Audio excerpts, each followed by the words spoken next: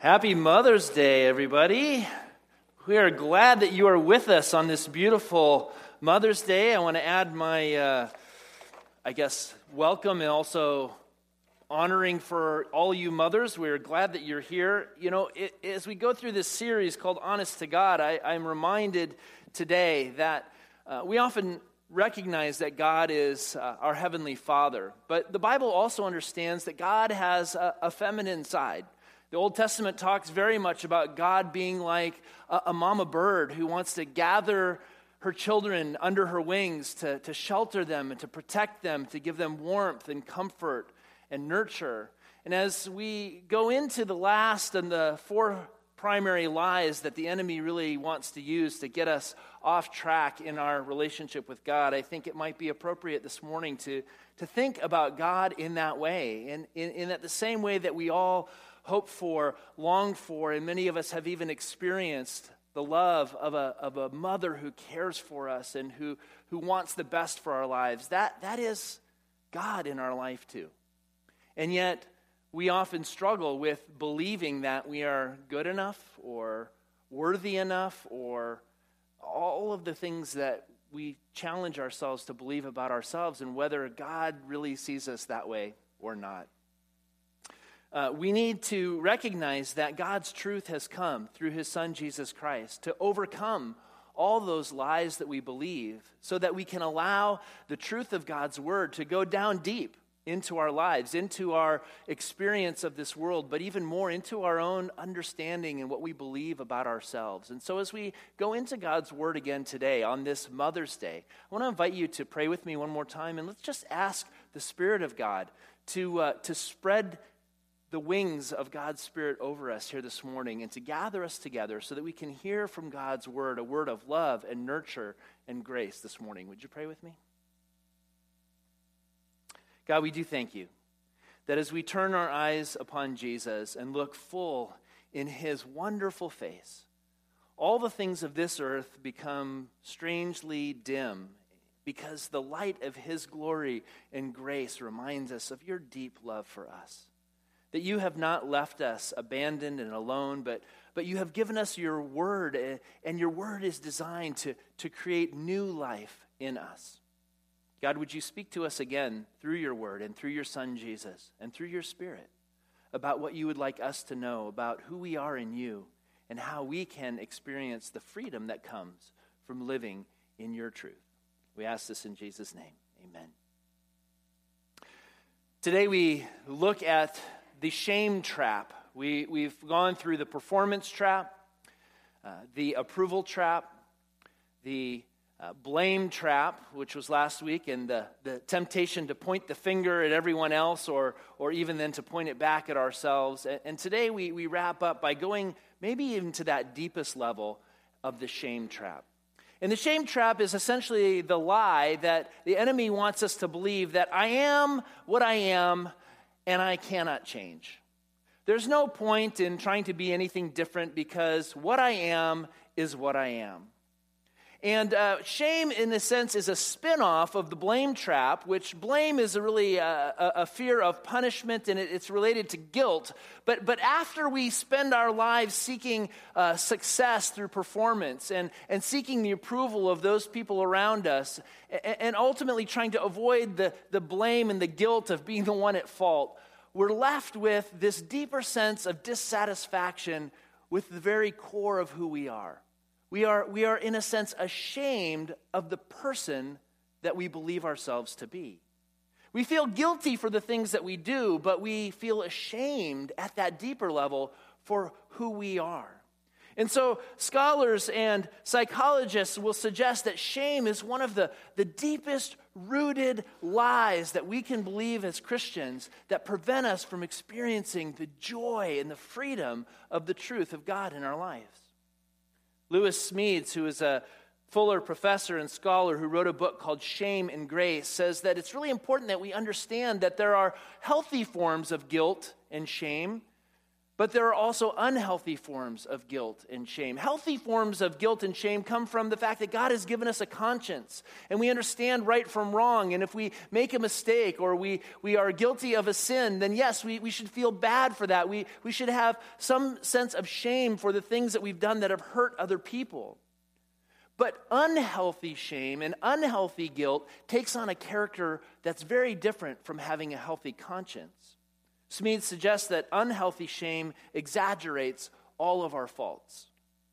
Are you a person who every time you make a little mistake, you get really upset because, see, I've done it again?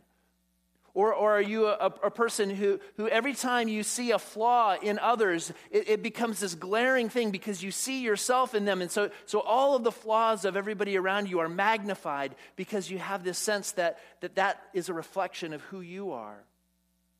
Smeads also says that unhealthy shame becomes a chronic experience of life. It's not like we go through a period where we feel guilt and shame for something we've done and we ask forgiveness and then we move on. It becomes a core sense of who we are and our experience of life in this world. And we begin to read our shame into the faces of all those around us. And we think that they are looking at us with eyes of criticism and judgment.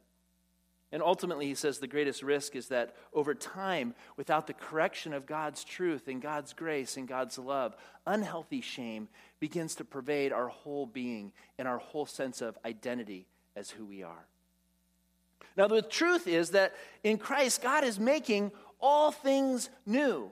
If we go to 2 Corinthians chapter 5, which we looked at earlier in the series, we get to understand that part of God's plan for restoring his creation, and you and I included, is this idea that of what theologians call regeneration. We have new life in Christ. And in 2 Corinthians chapter 5, verse 17, it says, "Therefore, if anyone is in Christ, the new creation has come. The old has gone, and the new is here." Now, let's think about that for a minute, though, because if the new has come, why is it that so much of our lives are spent feeling guilty and ashamed for all the past experiences that we've had, either from our own mistakes or the sins that others have perpetrated that have caused us to be wounded and broken and hurt? God's truth through his Son has come to open the windows and the doors to let us have a whole new experience of life in Christ. The new has come. It is here. And yet too often we get stuck, we get trapped in the past because of our own fear and anxiety of the things that we feel bring shame to our lives. Robert McGee, who wrote the book The Search for Significance, which again is kind of our inspiration book for the series, says unhealthy shame is the lie that binds people to the hopeless pessimism associated with what we call poor self-esteem. And you see, when this happens, he says, our self-image becomes nothing more than a reflection of our past negative experiences. And then our past experiences keep us from experiencing and enjoying the new life in Christ. Well, that's the way I've always been, and that's the way I'll always be, we might say. Is that true? Is that if that's the way we've always been, is that the way we're always going to be? Have we just resigned ourselves to our lot to say, I'm just a schmuck, I'm just a loser, I'm just whatever I am today? Let's think about this truth that Christ has come, he's risen from the dead, he's ascended to the Father, and he is our advocate before God, and someday he is coming again. And our belief in this truth is that one day we will be with him in paradise. Now just imagine with me for a minute that day when the curtain of history is pulled back and Christ returns and we enter into the glory of God and into eternity. Are you going to be the same person in that eternity that you are this morning sitting in the pew that you're sitting in right now? No, I'm not going to be the same. We are going to be transformed to be like him. When he arrives, we will become like Christ. We will have resurrected bodies. We will have renewed souls. We will be spirits who are empowered by the very Spirit of God. And the whole truth of what God wants us to recognize is that we can experience that person today. whether we believe it or not, whether we realize it or not, that person that you are going to be when you stand before God's glory, fully redeemed, fully forgiven, is the person that you already are today. The new has come. The challenge is we don't really believe it. We don't really believe that we can start now to live in that eternity with Christ. But if we understand the truth of what God's word teaches us, we have courage to step out of the box that we find ourselves in, to free ourselves from that trap of guilt and shame and self-loathing, to recognize that God sees us with eyes of love and mercy and grace. We are his workmanship, created in Christ Jesus for beautiful works in his name. That someday person is the person that you already are in Christ today. Our past failures, our physical appearance, what we see in the mirror, our bad habits, all of these things can contribute to our sense of a growing hopelessness that who we are today can't ever be different. And we're trapped in this cycle of guilt and shame that makes every flaw in our performance so overpowering or so disappointing that it creates a permanently negative opinion of ourselves. Now, we have to keep in mind that other people around us might not know this deeper sense of shame and failure that we carry with ourselves, right? And we keep that pretty well locked up tight, hidden down deep inside. Other people might not realize the depth of fear that we all walk around with day after day of not living up to other people's expectations, of not being successful enough, of not being approved by others. I didn't bring my paper up, but Brian and Annie, thank you, band, for leading us in worship. My sentence, I am fearful, but God is faithful. But I know that God is faithful. We all live day in and day out with this free-floating anxiety, this underlying fear that somehow we're just not good enough, right? We might be good people, but at some level, if you really push us to the point where we say, what do we really believe about ourselves? Well, yeah, I'm okay, but I'm just not good enough. And that kernel of the lie that says you're just not good enough is the seed of shame that takes root in our soul and in our heart and gets us to begin to believe that nothing we ever do then is going to be good enough. We just can't measure up. Shame can have powerful effects on our self-esteem, and it can manifest itself in many ways. Two ways, primary ways that if we have this root of shame, even if it's hidden down deep in our lives, can manifest itself is primarily through one, self-hatred or self-loathing, which many of us are familiar with. And the second one, believe it or not, is pride. Now you might go, pride? That's like the opposite of shame, isn't it? Well, actually, pride and shame go pretty closely hand in hand. But first, let's look at this self-loathing and self-hatred. Chronic shame can lead us to a sense of inferiority, this feeling that we're just not good enough, that we just can't measure up. And therefore, it can lead to some self-destructive behaviors or a sense of self-pity where we withdraw from certain situations where we feel like we might be judged or we might not meet other people's approval. It can lead to a loss of creativity and codependent relationships, and often a sense of despising our own appearance and our own bodies. And there's just this deeper sense of dissatisfaction with who we are. And all of that comes from a sense of shame that we just don't like ourselves. But what that can lead to is this flip side where we have this prideful projection of our own strength and competence that we feel we have to put out to the world as a way of hiding the fact that we really are ashamed. And so shame itself can lead to an outward form of pride that masks itself by always correcting and criticizing those around us and holding people to a higher standard of expectation that we feel like we should live up to even if we're not.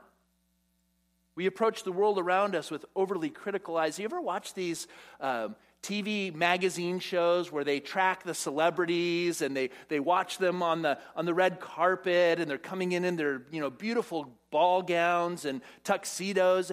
I mean, how much of that is all just nitpicking and criticizing what they're wearing? And, oh, did you see that dress? And how awful. And, oh, she looks like she's putting on a few pounds. And have you heard about this relationship that split up? How much of our culture is spent watching the train wreck of celebrities' lives, right? All the while us going, well, see, I mean, I'm not that bad. But we have this voyeuristic need to glom onto the failures and the mistakes and the drama of everyone around us, because I think underlying is this fear that somehow we're not good enough ourselves. And so to see that other people make mistakes and other people mess up somehow gives us a sense of a prideful lift to say, well, maybe I'm not all that bad. To see the tension between this self-loathing and this outward blustering of pride creates this tension in us as human beings, where we have a lot of people who were trying to live up to their expectations, all the while they might be just as broken and fearful and hurting as we are, because we've buried it down so deep inside. French philosopher Albert Camus penned some poetic words in the early 20th century that interestingly capture this tension between self-loathing and pride. He says, covered in ashes, tearing my hair, my face scored by clawing, but with piercing eyes, I stand before all human beings, recapitulating my shames and saying, I was the lowest of the low. However, I have a superiority in that I know it. And this gives me the advantage, because the more I accuse myself, the more I have a right to judge you. The more I accuse myself, the more I have a right to judge you. How much of our lives as human beings and in our culture is spent accusing and heaping shame upon ourselves, and the more we do, we give ourselves the right to go around and do that with everybody else. Because at our core, we don't really believe that we are loved and lovable. And so how can we really love others in the way that we too need to be loved? See, really we're masking a deeper sense of fear and anxiety that maybe, just maybe, we're really not good enough. While we've allowed the love of Christ to begin to work its transformation in some of the outward expressions of our lives, we've transformed our Sunday schedule to go to church on Sunday morning. We've started tithing, 3% of our income on our way, hopefully to maybe more 10, to say we trust God with all of our resources. We've begun to change the people we're hanging out with and trying to modify our lifestyle so that we appear to be more godly and Christian. We've not allowed the truth of God's word to sink down deep enough to that level that it actually has changed our core identity and understanding of who we are.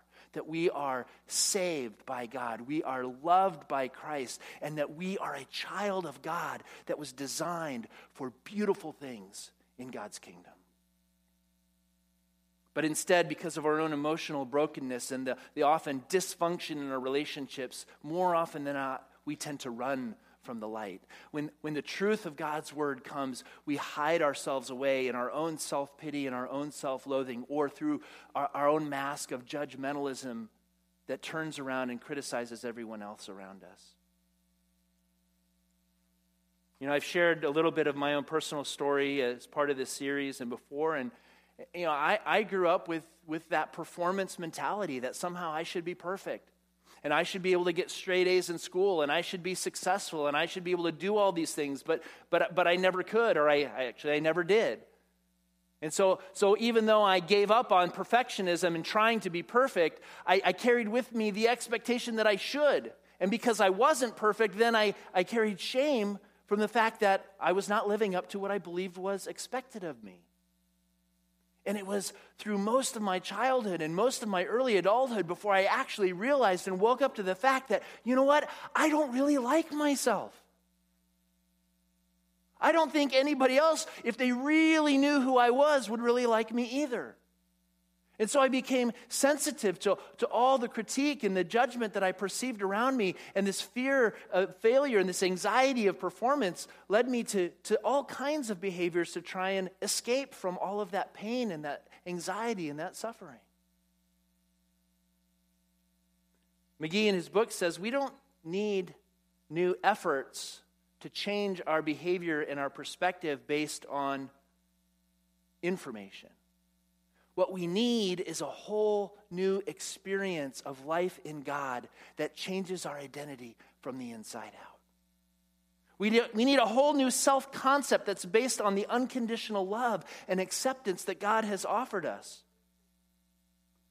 What is more powerful, he asks, your sin or God's ability to overcome your sin? Well, we would say, well, God's ability to overcome our sin is more powerful, right? Intellectually, we know that, but emotionally and spiritually, do we really live day to day knowing that no matter what we've done, no matter where we've been, no matter who we believe ourselves to be, God's forgiveness and grace in Jesus Christ is more powerful and can never separate us from the love of God that is in Christ Jesus? Can the God who spoke the universe into being make a difference in your life? I would say he can. But you see, we need to be able to study and apply the truth of God's word in our lives in a way that it makes a difference, that it's not just factual information, but it becomes the very bread and water that we rely on, as we talked about last week. We sing, "Hungry, I come to you, Lord, because I know that you satisfy." It's the truth of God's word. It's the truth of his love that brings deep down satisfaction to those broken, hurting places in our lives. So we need to study God's word, and we need to get into relationships with people who understand and are living in the truth of God's word so we can too speak truth into one another's lives. You know, perhaps there's no story that better describes this transformation of a life in Christ than the story of Zacchaeus. You remember Zacchaeus, a wee little man? A wee little man was he. He climbed up in a sycamore tree, Jesus for to see. Luke 19, verses 1 through 10. Jesus entered Jericho and was passing through. A man was there by the name of Zacchaeus. He was a chief tax collector, and he was wealthy. He wanted to see who Jesus was, but because he was short, he could not see over the crowd. So he ran ahead and climbed a sycamore fig tree to see him, since Jesus was coming that way. When Jesus reached the spot, he looked up and said to him, "Zacchaeus, come down immediately. I must stay at your house today." So he came down at once and welcomed him gladly. All the people saw this and began to mutter, "He's gone to be the guest of a sinner." But Zacchaeus stood up and said to the Lord, "Look, Lord, here and now I give half of my possessions to the poor, and if I have cheated anybody out of anything, I will pay back 4 times the amount." Jesus said to him, "Today salvation has come to this house, because this man too is a son of Abraham. For the Son of Man came to seek and save the lost." You know, there were few people in Roman society that were more hated, despised, and loathed than tax collectors. These were the people who not only collected the taxes, but they also grafted on top of that a little bit for themselves. And if you remember that the nation of Israel was under Roman occupation at the time, so they were paying taxes not only to their own authorities like King Herod, but they were also paying taxes to their oppressors, Rome. And so these tax collectors were considered to be in collusion with the very people who were oppressing God's people. So it was pretty tough to get lower on the totem pole than a tax collector. And it says that Zacchaeus wasn't just a tax collector, he was the chief tax collector. He was the tax collector over all the tax collectors. And so all of the graft, all of the corruption, all of the collusion to be greedy and to get people's money all flowed up to him. And it says he was successful, right? He was wealthy. But something in Zacchaeus' life prompted him to say, you know what, there's something about this guy Jesus that I'm hearing about. He's going around the countryside preaching. I'm hearing these stories of people being healed, and he's talking about mercy and grace and the kingdom of God coming. There's something about him. I got to at least go get my eyeballs on him. I got to go check him out. So being a shorter man and with all the crowds, he comes up with the plan to climb up in this tree so at least he can just get a glimpse of Jesus. And so here he is, right, seeking after, he just wants to get a glimpse. It's TMZ magazine. He's just flipping on the TV to just see this celebrity, Jesus, as he's coming by. And of course, Jesus knows he's there, and he comes up right into the tree and says, "Hey, Zacchaeus, just the man I wanted to see. Come on down because I'm coming to your house for dinner." Whoa, okay. Now, it doesn't tell us what transcribed through that course of dinner at his house. But you can just imagine, right, sitting at the dinner table in Hebrew culture as a tax collector with this rabbi, would-be Messiah, who says, "I'm coming to your house." And all of the people are going, "Oh my goodness, he's going to his house? Notorious sinner?" And whatever happened around that dinner table, the conversation, looking into Jesus' eyes, the Holy Spirit showed up in some way, and it came into Zacchaeus' heart, and he was a changed man. By the end of that dinner, he had turned around and said, "I'm going to give away half of everything I've gotten, and if I've cheated anybody, I'm going to give 4 times. Now, general rule of thumb in Hebrew society is that you gave about 20% of your income to charitable giving. He's going 50%. And if there's any cheating done, he's going 4 times, which was the worst punishment that anyone could be paid, was 4 times whatever you cheated somebody. He is going out of his way to demonstrate that his whole identity has now been transformed by the love and the mercy and the grace of God that was extended to him through Jesus Christ, who said, "I want to come to your house. And I want to sit at your table, and I want to let you know about God's love for you." At this dinner, Zacchaeus experienced the unconditional love and acceptance of Christ, and as a result, he was radically changed from a swindling, loathsome tax collector to a person who knew God and was loved by God. And through Christ, Zacchaeus was able to develop a whole new concept about what it meant to be a child of Abraham. New values, new goals, new behaviors. You see, it was the transformation of Zacchaeus' heart in openness towards God that led to the change of his behavior. This kind of faith and this kind of experience isn't an intellectual exercise. It's not something that we convince ourselves into by believing strong enough. It's an experiential change of our very identity and self-understanding because the Holy Spirit of God has come into our life and we realize that we are loved and valued by God, and because of that we can be brand new. It's in the renewing work of the Holy Spirit that literally makes each believer a new person. The new has come, the old has gone. And yet too often we want to cling to that old personality, that old identity, that old experience that says, no, it can't really be true. I can't be somebody different than I am. I'm stuck in this pattern, in this shape of my own brokenness and my own sinfulness, and I'm never really good enough. Jesus says, no, let me sit down over dinner and lay it out for you.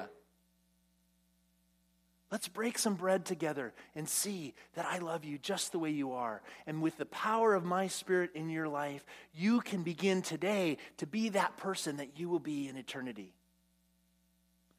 We experience what Jesus told to Nicodemus in the middle of the night, that we can be born again. On Mother's Day, when we celebrate family and new life and giving birth, we can be born again in Christ. That new person is alive, and through the power of the Spirit work in us, we are being transformed from our old selves into the new self that God is bringing. Christ alone is the one who can fulfill our deepest longing, which is our need for him. And like Zacchaeus, maybe this morning is the morning that God's inviting us to follow the prompting of his Spirit to say, if I can just get up that tree, if I can just step out of the box where I've been in, if I can just climb up a little bit out of the shame trap that maybe I've been existing in to get a glimpse of Jesus, maybe if I can just get my eyeballs on him enough, then he can do something for me too. Because you see, it's not about your own effort. It's not about it's not even about your own faith. It's about the faith that God has in you. It's about God's faith in you. And God wants you to put your trust in his faith in you, not your faith in him. Yeah, we will still struggle with sin. We'll experience the destructive patterns that we live with in this world. But our sin will never change the truth of who we are in Christ, and that every day we have the new opportunity to start fresh and to grow to become that person that God has intended us to be. It's that new life in us that actually gives us the capacity for new growth and for change. So how do we do this? Well, step one is you've got to be able to be honest with God. You got to be able to be honest with yourself and honest with God that somewhere down deep inside, we have not really allowed the truth of God's word to take hold and to be the truth of our own sense of identity and who we are in Christ. Now, there's a lot of obstacles to that prevent us from doing that. Some of it, as we've said, can be our own patterns of sinful choices in our life. Some of it, as Annie shared, can be long years of abusive relationships and challenges with trying to understand how we can be a person of love and value in a world that has not communicated that to us well. But we need to be able to put ourselves into God's word and into God's community in a way that we can provide that place of safety and trust where maybe, just maybe, we can begin to see ourselves with God's eyes and believe that change is possible. If we can do that, then the second thing we need to do is we need to be able to begin to see ourselves in new ways. We need to be able to stand in front of the mirror and rather than wrinkling up our nose and going, we have to see in ourselves a child that God loves.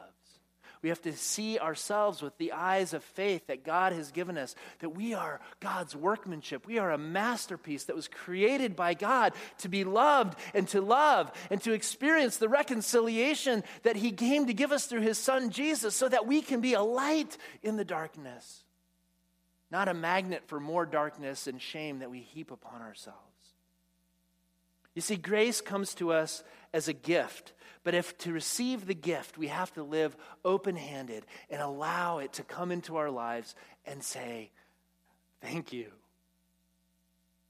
We have to let go of our past and let God be the one who transforms us through his word. Grace comes as a gift, but grace also comes as a power. Spiritual energy to shed the heaviness and the shame into the lightness of grace. And as we move forward in our relationship with God, Smedes, again in his book, Shame and Grace, talks about the antithesis of shame and what it does in our life is the experience that the Bible calls joy. The feeling called joy, he says, is the ultimate alternative to the feeling of shame. Joy, not shame, is our destiny in Christ. And then he says this, joy is the ecstasy of gratitude. I love that phrase. Think about it.